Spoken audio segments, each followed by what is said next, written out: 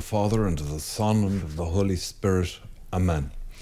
Father Brendan Kilcoyne coming to you from Immaculata Productions with the Brendan option.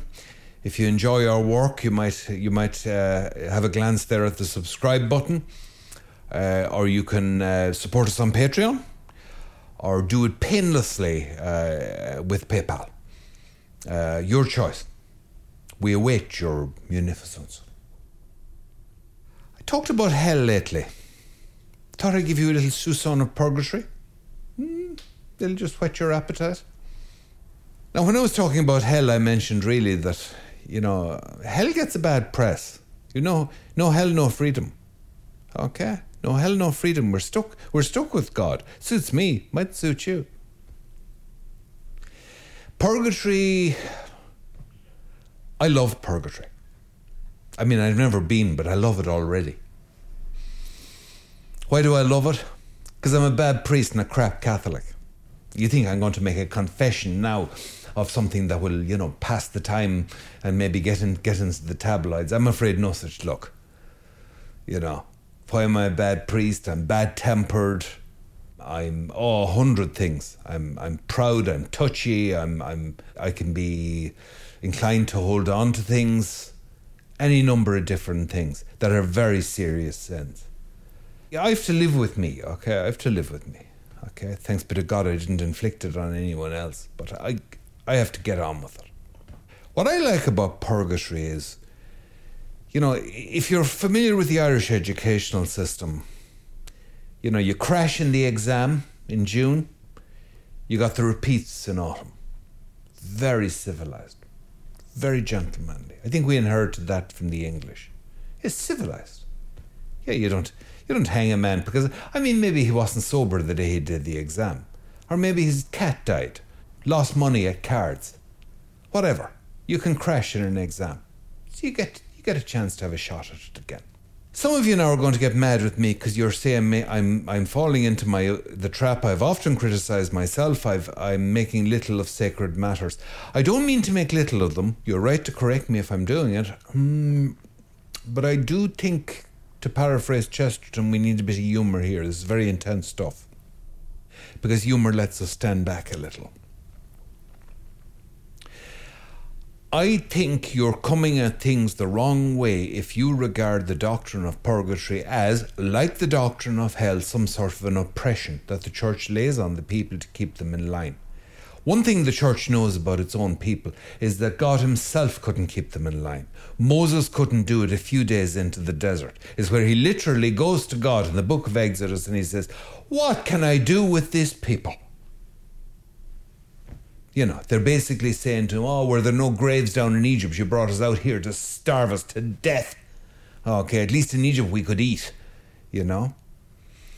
One thing the Catholic Church knows about its own people is that it has always had the intelligence to be afraid of them.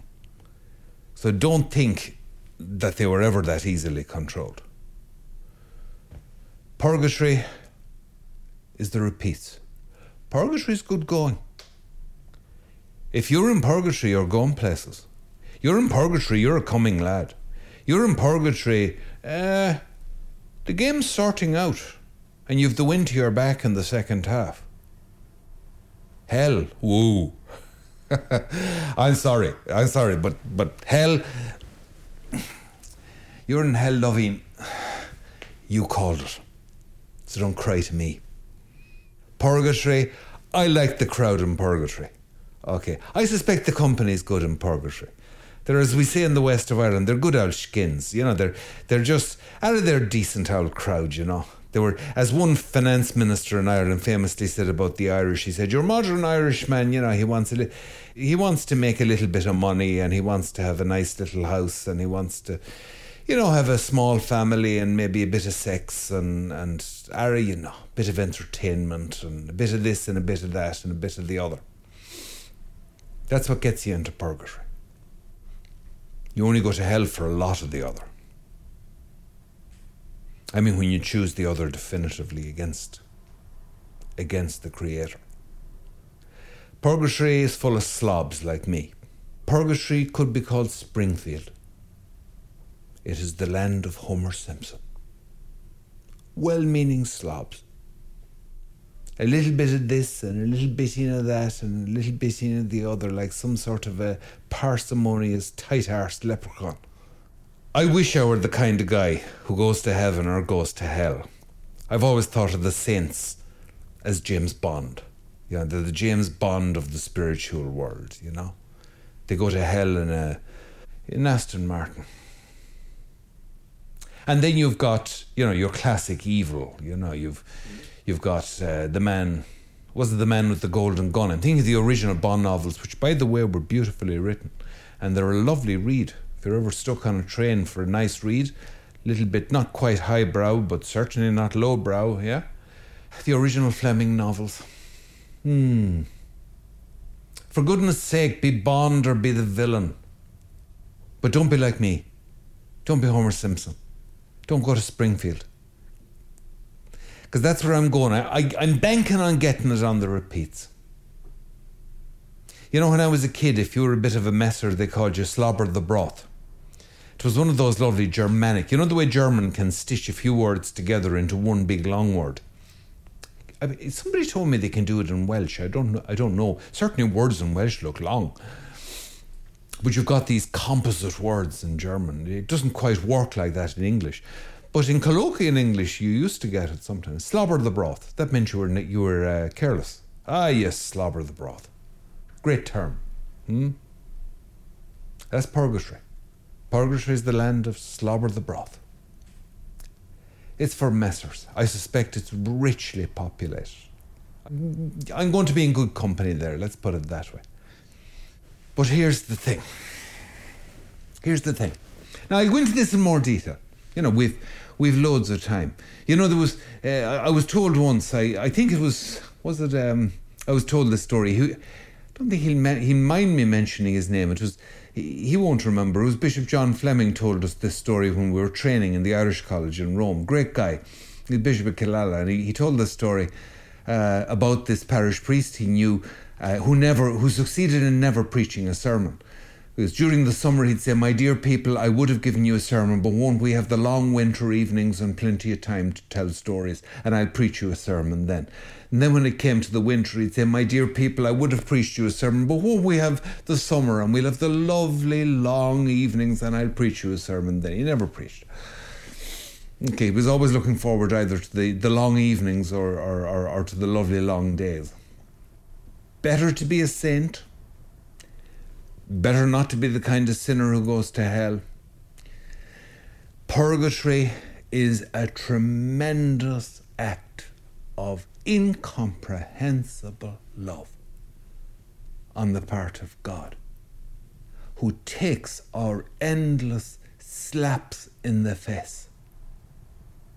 Is that any way to answer the high priest? And forget. Who waits for us, who puts up with our ridiculous nonsense, with our foolishness, with our well-intentioned disasters, and extends that even beyond death, gives us that incredible chance at another chance, that incredible stab at the repeats. There was a story once of one man, I think it was in Trinity College, who took something like 14 years to get a degree in veterinary. There you are. I don't wish you purgatory, but don't blame God for it. He's only trying to make the net as fine as possible. Some fish will insist on going the other way. There's nothing to be done about it. I'd like to suggest to you in these videos that you and I, together, decide that perhaps we might even get the exams in June. You on for it? Bit of last minute studying, up all night, black coffee, 2 eyes sunk in your head, but we just might make the pass. May God keep you.